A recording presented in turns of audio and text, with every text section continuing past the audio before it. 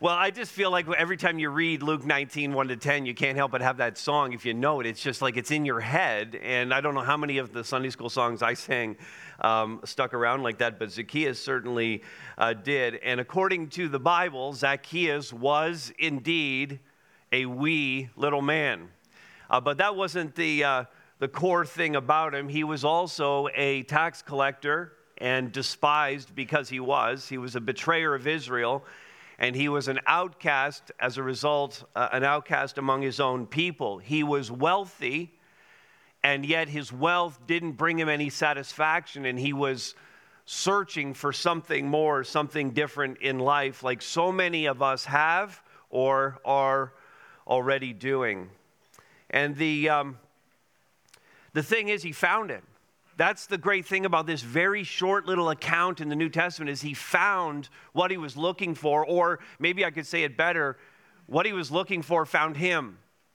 And his life in that moment in this short narrative was radically transformed.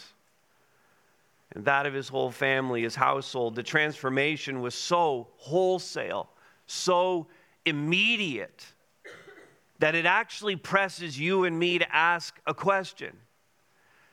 Has salvation in Jesus Christ affected us similarly?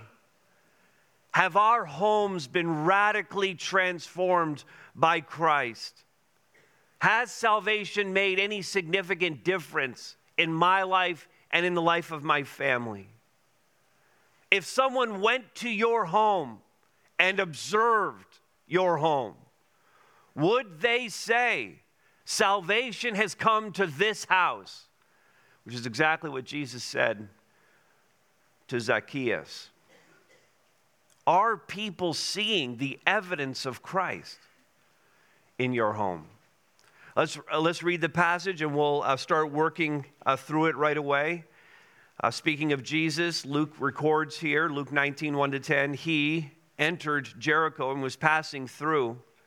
And behold, there was a man named Zacchaeus. He was a chief tax collector and was rich. He was seeking to see who Jesus was. But on account of the crowd, he could not because he was small in stature. So he ran on ahead and climbed up into a sycamore tree to see him, for he was about to pass that way. And when Jesus came to the place, he looked up and he said to him, Zacchaeus, hurry and come down, for I must stay at your house today. So he hurried and came down and received him joyfully. And when they, speaking of the crowd, when they saw it, they all grumbled.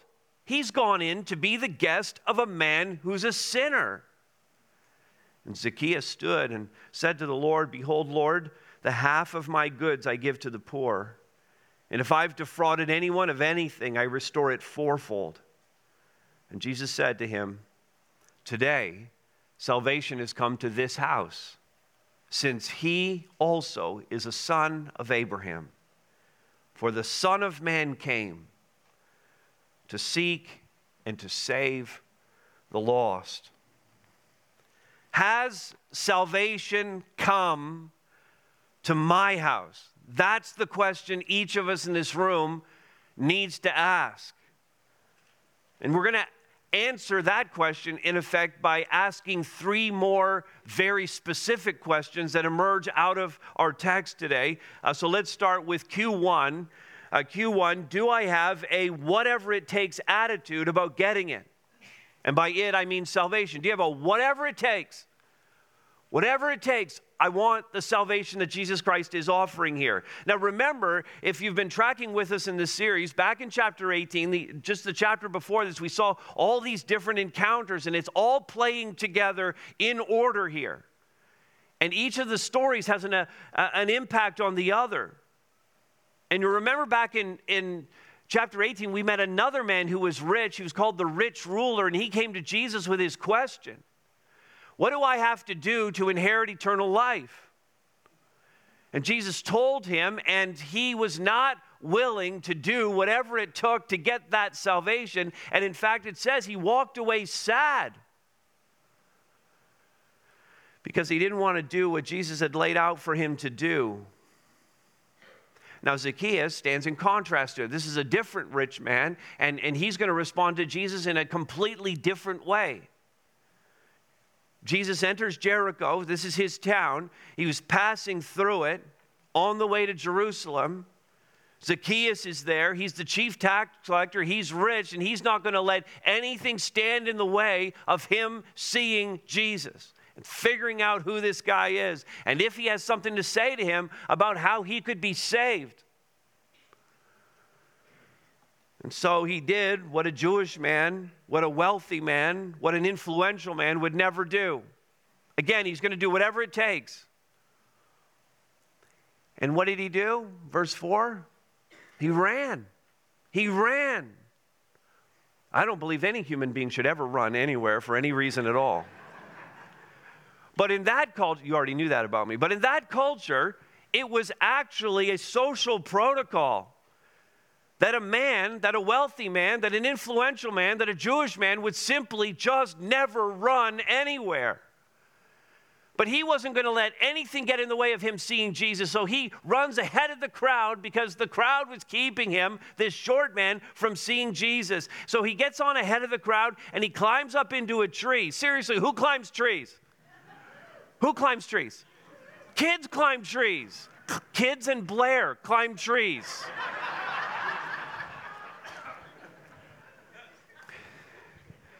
Now remember back to chapter 18 again. Remember what Jesus said?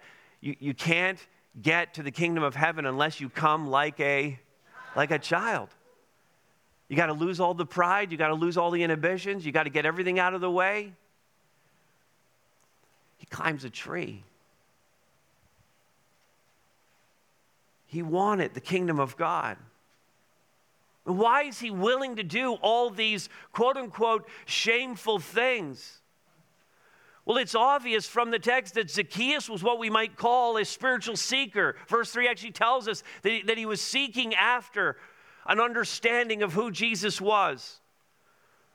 Perhaps it was because his wealth had not brought him any joy or satisfaction in life.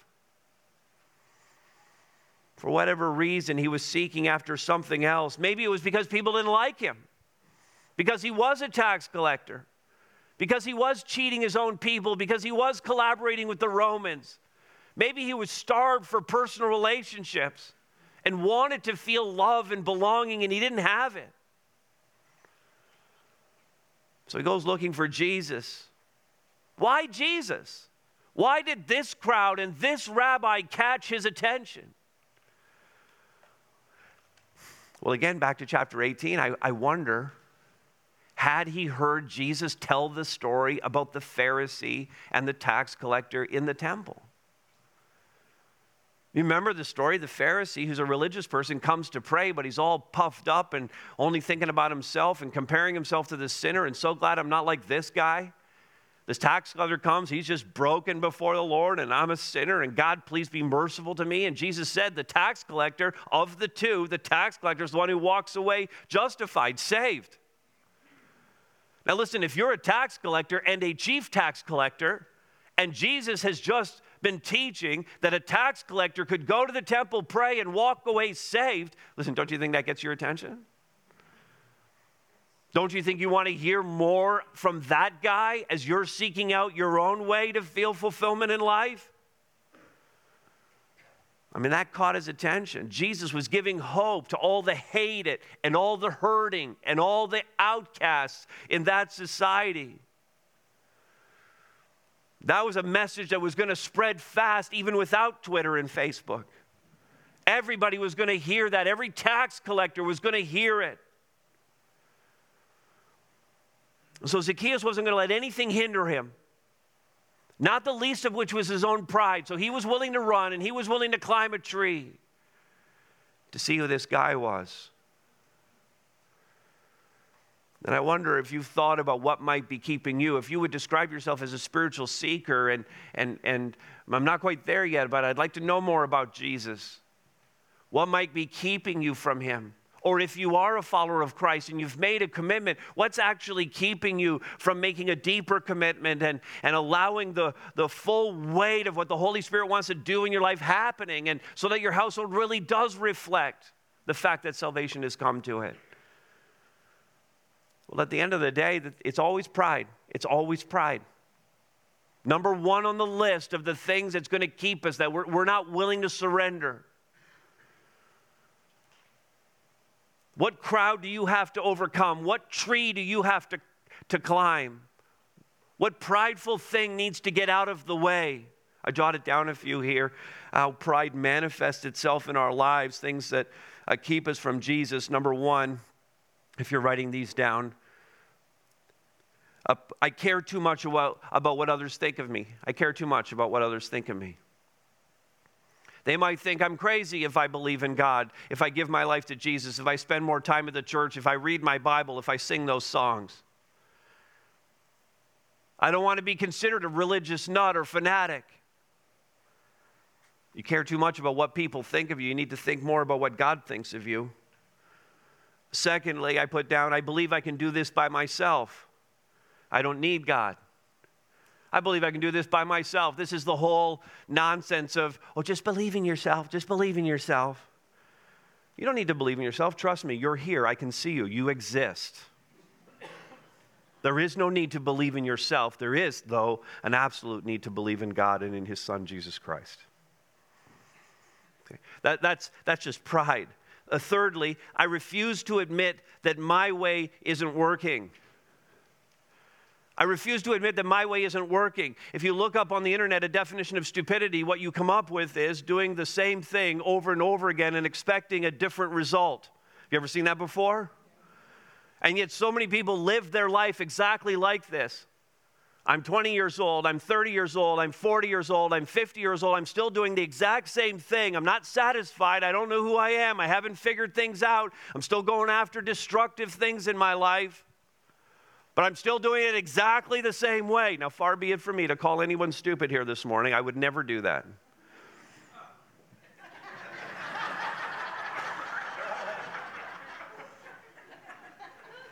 Is that you, Brad Ellis? Oh, my God.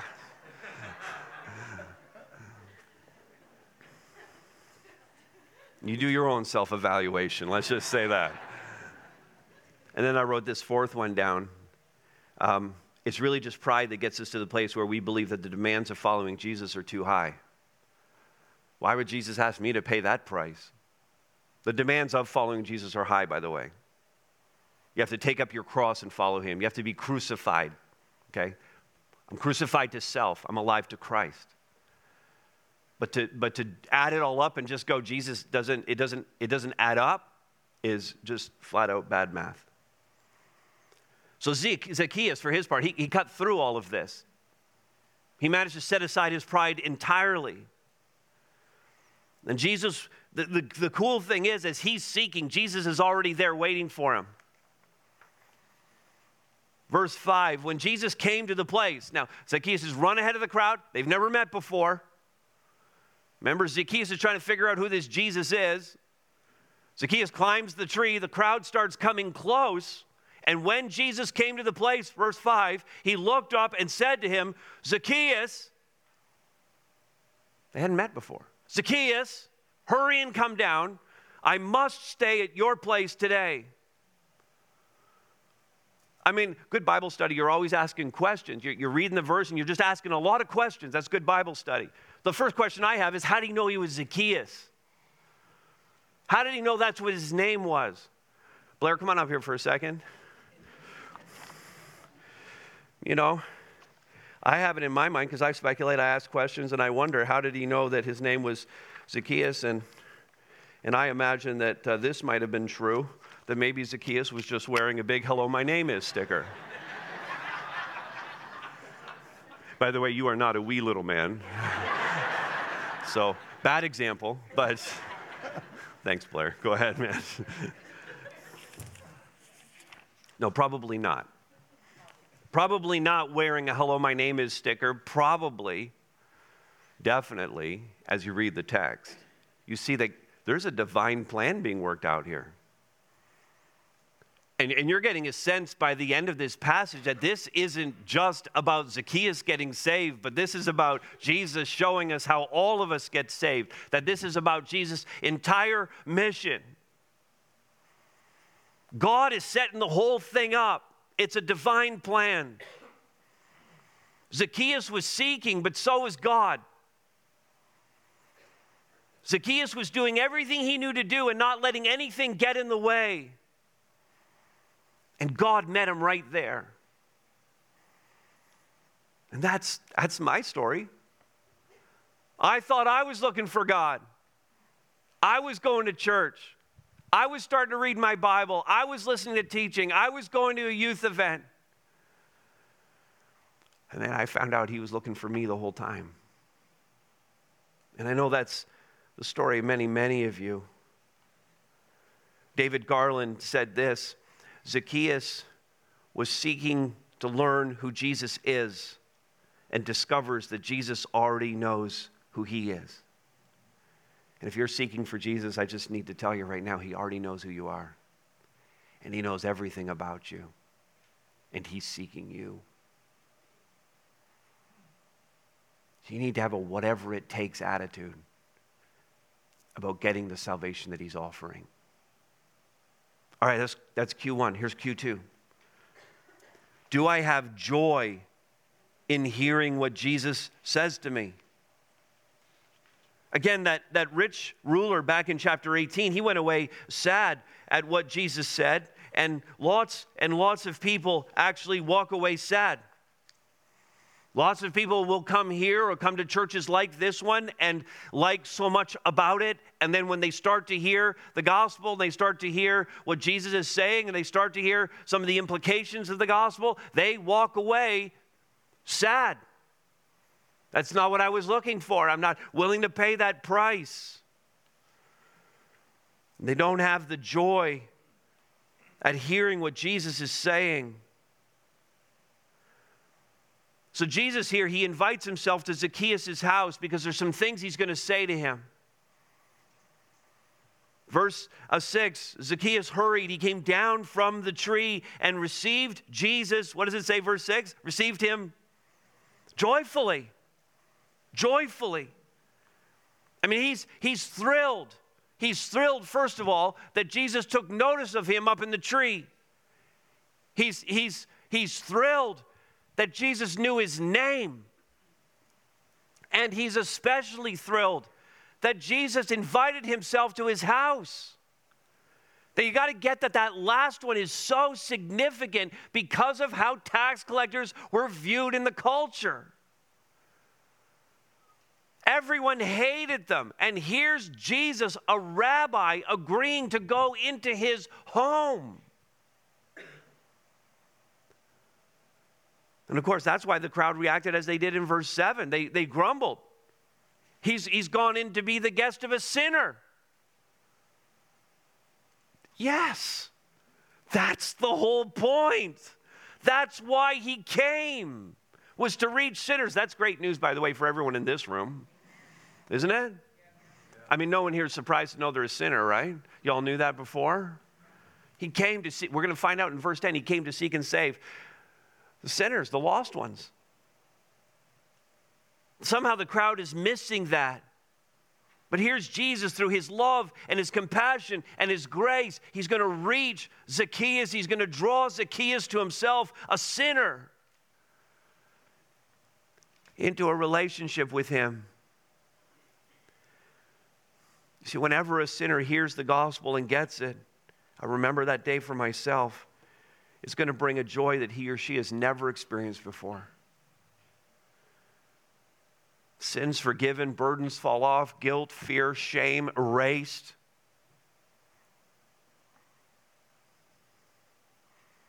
In their place, what do you get? You get love. You know you're loved. You get identity, hope, peace, because now there's no longer anything between you and God, so you have this reconciled relationship with him. And joy. Joy floods over the whole thing because of everything else that he gives you. All because of Jesus, all because of what he did. I think of Hebrews 12, 1 and 2, and where Jesus, because of the joy that was set before him, endured the cross, despising its shame. because of the joy that was set before him, the same joy that's set before us.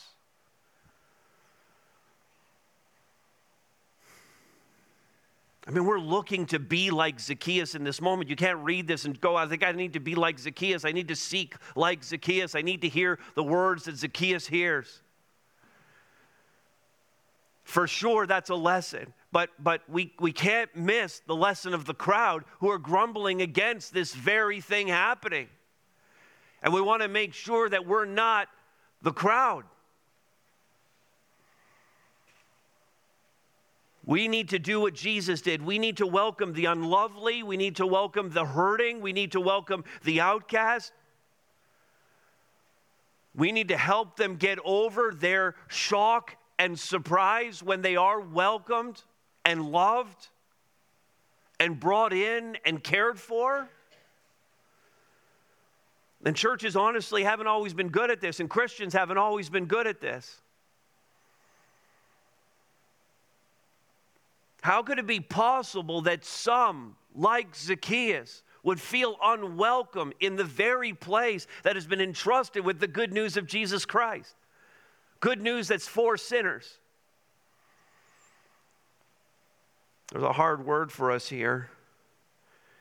And I remember one of the most influential books that I've ever read. I read it when it first came out, Philip Yancey's book, What's So Amazing About Grace? And in chapter 1, he tells a story, and I know I've told this story here before, but Yancey says this. He invited a prostitute to church. And she responded, church? Why would I ever go there? I was already feeling terrible about myself. They would just make me feel worse.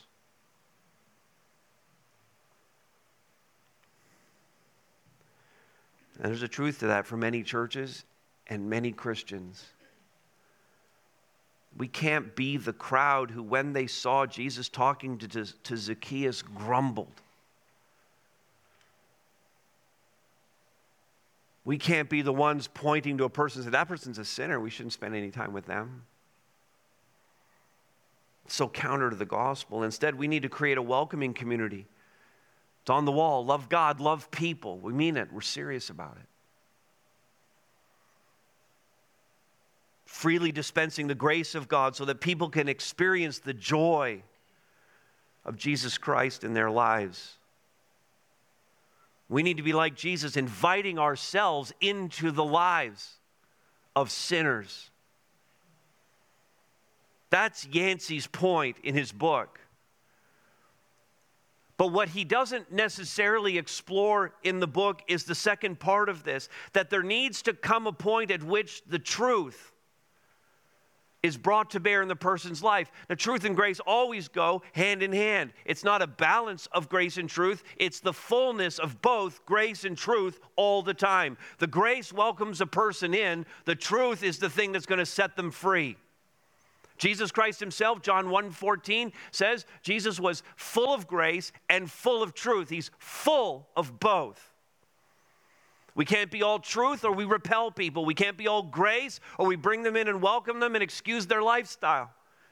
And we don't give them any real hope at all. It, again, needs to be grace and truth. So there comes a point at which the truth reveals the sin and calls the sinner, to use the prostitute's words, feel bad. There is a point at which every person here who's a follower of Jesus Christ, there's a point at which you had to feel bad about your sin and about the separation between you and God. And then you repent. So the prostitute in Yancey's story was to be loved and accepted and then made to feel bad. Not at coming, not at being with God's people,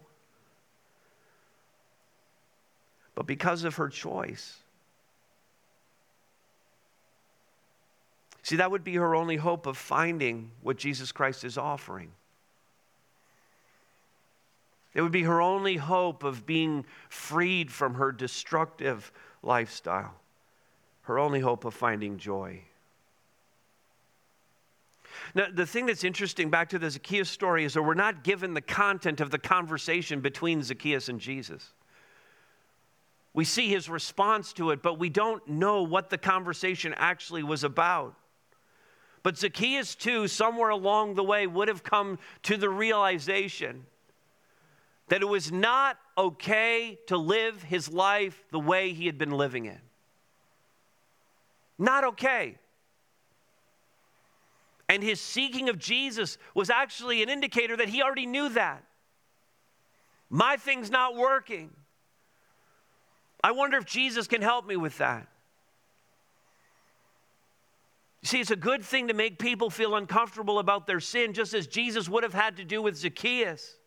Because that sin is the thing that's keeping us from God. There's joy in hearing what Jesus says to us, even the hard stuff, because it leads to life. There's no salvation without repentance.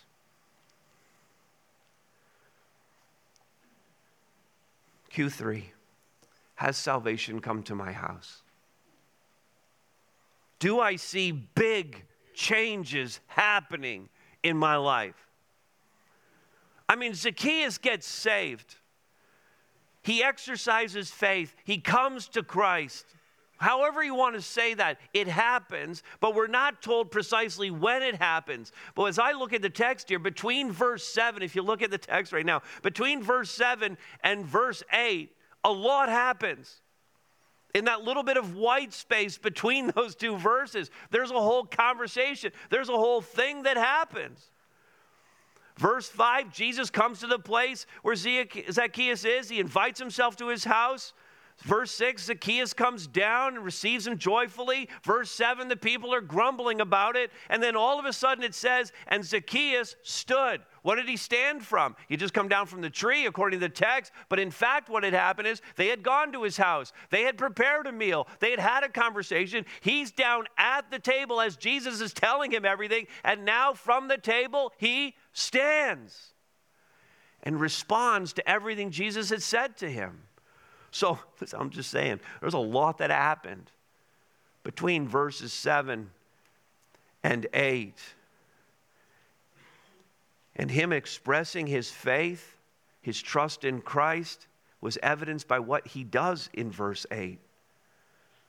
Zacchaeus stood and said to the Lord, "Behold, Lord, the half of my goods I give to the poor."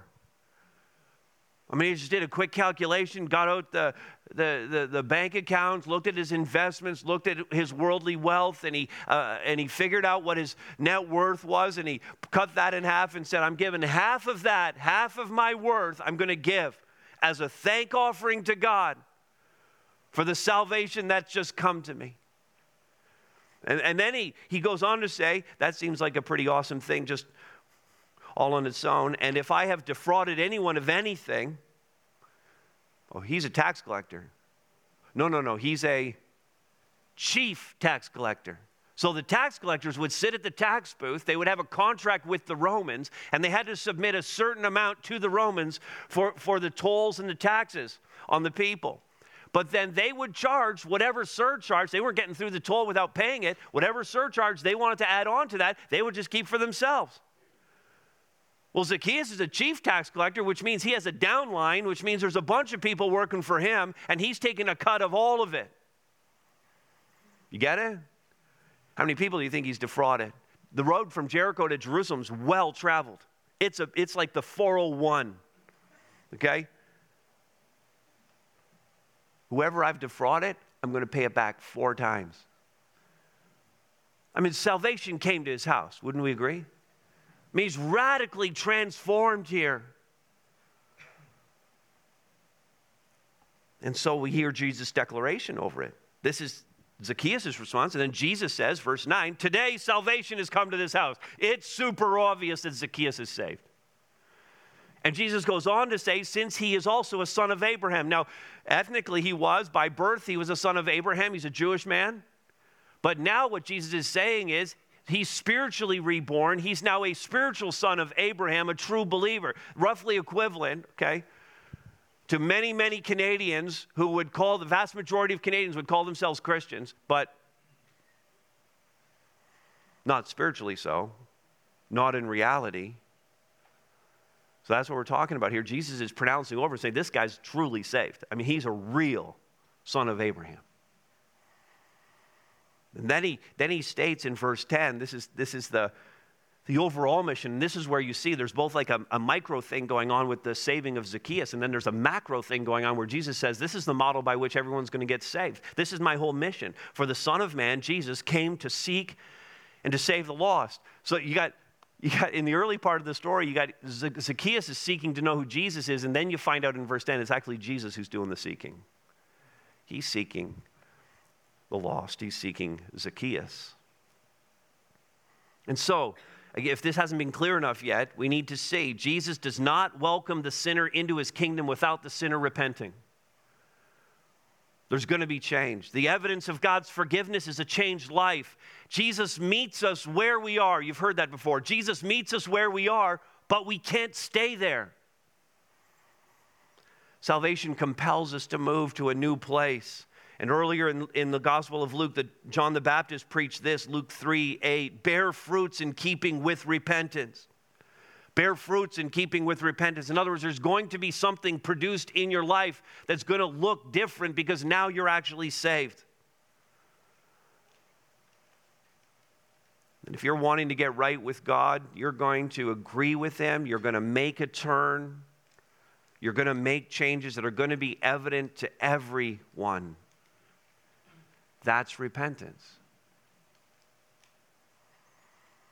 So what kind of changes are we talking about? If we're talking about, has salvation come to my house? What are we actually talking about? Let's get super practical. And in an effort to be super practical, I surveyed a bunch of people in our Harvest family this week and had them give their responses to what does a house look like when salvation has truly come to it. And I'm going to give you something super practical here. Evidence that salvation has come to your house. You don't need to keep this list. I don't think we even gave you enough room in the notes for this, but we're going to put all this on social media this week, so you can just listen and kind of take this in and not feel like you have to jot it all down. And by the way, what this isn't, just so we're clear, you're not going to hear things like, oh, Life 100.3 is always playing on the radio. We have affixed a cross in our foyer so that everybody that comes in sees the cross. We have scripture artwork in our house. We have scriptures on the walls. We have a very large King James Version Bible on a coffee table in our living room. We have Christianly stuff all over our refrigerator and a fish on our car.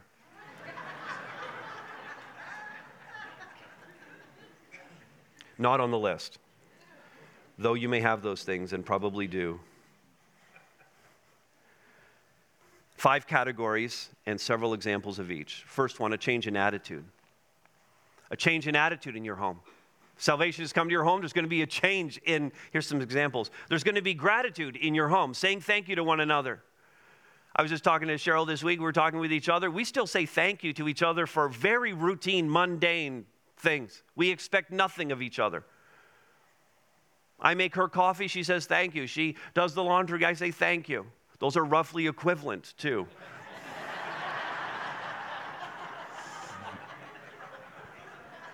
In my mind.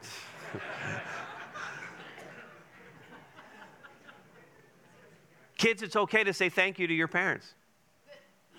Honestly. Parents, it's okay to give your kid a chore and then actually say thank you for them doing it, as if that would ever happen. Generosity. Joy even in difficulty. There's just something about a home that has salvation in it, that has peace. Like you can walk into a home where Jesus is there and you just feel it. Laughter. If you have Jesus, your home should not be a legalistic, ritualistic, joy-killing environment. There should be laughter. We've always had a rule in our house, and this has been so helpful for diffusing many situations. If it's funny later, it's funny now. Okay, just write that down, and you're going to see how often that applies. And you're going to say, sometimes that does not apply. Just wait. Later it will be funny. And so laugh about it now. There's so many things we get anxious about that we just don't need to be anxious about. Honesty, just being honest with one another. Parents with kids, kids with parents. Don't hide everything from your kids. They can handle more than you think. Loving, serving, putting others before yourself, that's a great one for brothers and sisters. Change of attitude, change of communication. Too much anger, unkindness, and harshness in homes. You know, the old rule that the people who are closest to you, it's just easier to treat them with contempt. You know, things you would never say at work, you come home and you vent it all on your family, and how is that in any way appropriate? Speak lovingly, speak graciously, encourage one another. Why would we think that people in our home would not need our encouragement? I'm not going to get it anywhere else. Friendships, speaking the truth in love. Speaking the truth in a loving way, speaking the truth because I love you. Quick confession and repentance. Kids to parents, siblings with each other, and listen, parents to kids, when you blow it, never, never, never a sign of weakness when a parent apologizes to a kid, and parents do make mistakes, right? Kids, this is a great opportunity for you to elbow your parent right now, okay? Parents make mistakes. Did you hear? The pastor said so. You have to apologize to me, right? But that should be true in a Christian home. A change in relationships. Category 3, marriage is restored and thriving. Marriage, a very picture of the gospel of Jesus Christ. Parenting practice is altered. We're not going to follow the ways of this world. We're going to train our children in the way they should go, according to the Word of God. Friendships carefully chosen and invested in. Cheryl and I, listen, categorically, Cheryl and I picked our kids' friends. We did. We made it very easy for our kids to hang out with certain kids and very hard for them to hang out with other kids. I mean, they're in their 20s now. The secret is out. We didn't tell them at the time we were picking their kids. And if you're one of our kids' friends, just know you were chosen. Neighbors, several respondents said this, neighbors loved. What do your neighbors see in you? Do they see something different? Or are you just like every other neighbor? Selfish, caring only about your own property, keeping to yourself, holed up in your home? I'm not saying that every neighbor is going to love the fact that you're a Christian. In fact, in my neighborhood, when I hear real estate agents tell people who move onto our street that a pastor lives at 29. Okay, that puts me at a definite disadvantage, and I have neighbors who will just flat out ignore us. But we still have the opportunity to minister to them, to speak kindly to them, to offer prayers for them, to check in on them when something happens. Okay? What do your neighbors see in you? Change in relationships. Fourth, a change in spiritual disciplines. The word is read and talked about in your home. And I'm not talking about, you have to read a chapter of scripture every single night. I know plenty of families who had the drill down perfectly, but whose kids walked away from Jesus because it never meant anything and it was never lived out. The drill, the discipline is a 0 apart from living it out. What's more important to me is Deuteronomy 6, where it talks about, okay, we're hearing the word of God, we are reading it, but we're living it out and we're talking about it, and it has implications in our lives, and we're using it to help us make decisions. The word of God is living and active. It's not just a sterile after supper, read a chapter philosophy of life. Serve together. The priority of regular worship.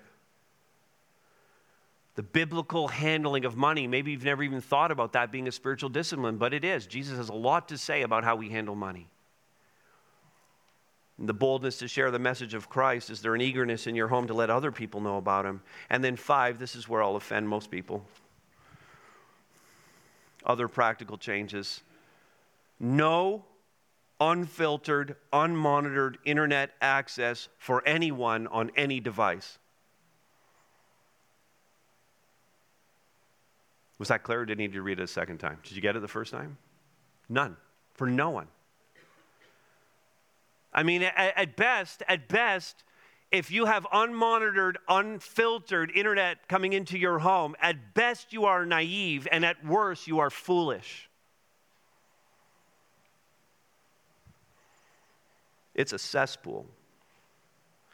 Discernment in TVs, movies, and video games. We had a rule when our kids were growing up, no killing games. It's an affront to God. No killing games. Well, then we relented and we said they could kill orcs and goblins, okay? But killing human beings? Image of God? Sports and activities bend to church, not the other way around.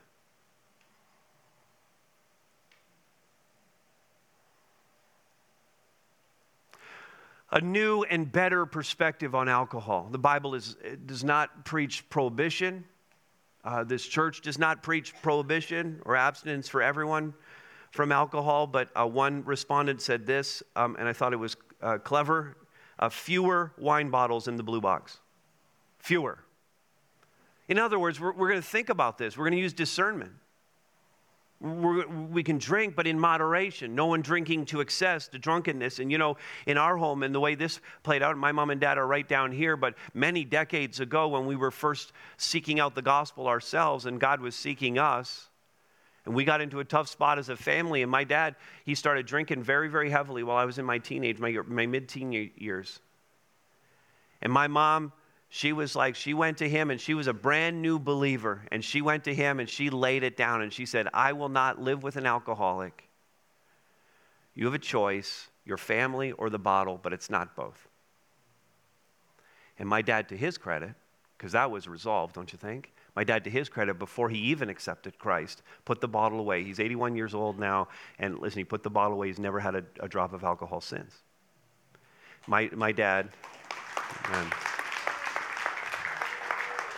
My dad chose his wife, he chose his sons, he chose his daughters-in-law, he chose his grandchildren, he chose the people his grandchildren have now married. Salvation came to our house, and the change was obvious. Now, I want to cap that off. That was a lot right there, and there's no doubt that all of that could be a whole separate series on the family. But let me cap this off as I read one response that I got that was more of a testimony. Listen to this. When we were saved by Christ, the evidence in our house was immediate. We averted separation, a likely divorce, and our marriage was restored. We learned how to love each other like Jesus. Our family focus changed dramatically, and so did our lifestyle. The words we spoke to each other, the music we listened to, the books we read, and the shows we watched. We served in the church as much as possible and still do. And even though we didn't abandon our non-believing friends, we started hanging out with other Christians more than anyone else. There was a big change in how we handled our finances, buying a smaller home to free up money for giving and to allow me to work part-time in order to raise our children. Our parenting style changed. Meeting Jesus was a 180-degree turn for us, and we're so very grateful. Salvation came to that house. Has salvation come to your house? Here's how I think we should respond to this message. I am certain, because as I prepared this message, I was coming up with things that I know need to be looked at in our home. And I'm certain that all of you could say there's something we need to look at in our homes. The worship team is going to come right now, and I want you to ask that question. What needs to change at home? What do we need to look at and pray about? The response to Jesus when we hear something like this is always, I repent. I agree with you, God. I agree with what I've heard. And I'm going to make the turn. And change happens. So what do you need to repent of? And I thought we would go back to No Other Name, the last song that we sang. And I want you to think of it this way. And I want to show you some of the lyrics. And I want you to think about the phrase, in my house. And so the lyrics are, one name holds weight above them all. In my house. His fame outlasts the earth he formed. In my house. His praise resounds beyond the stars. In my house. And echoes in our hearts. In my house. The greatest one of all, in my house. There is no other name in our house. So I'm going to invite you right now, think about that. Has salvation come to your house? And how could it? What needs to happen? Bow your heads right now and close your eyes. You can set aside your Bibles and your notes and your pens. And just spend this time in prayer. The team's going to play for a little bit here while you pray and respond to the Lord and wrestle with Him over some of these things. And then they're going to start singing this song. And when you're ready, you can just stand and join with them as they lead.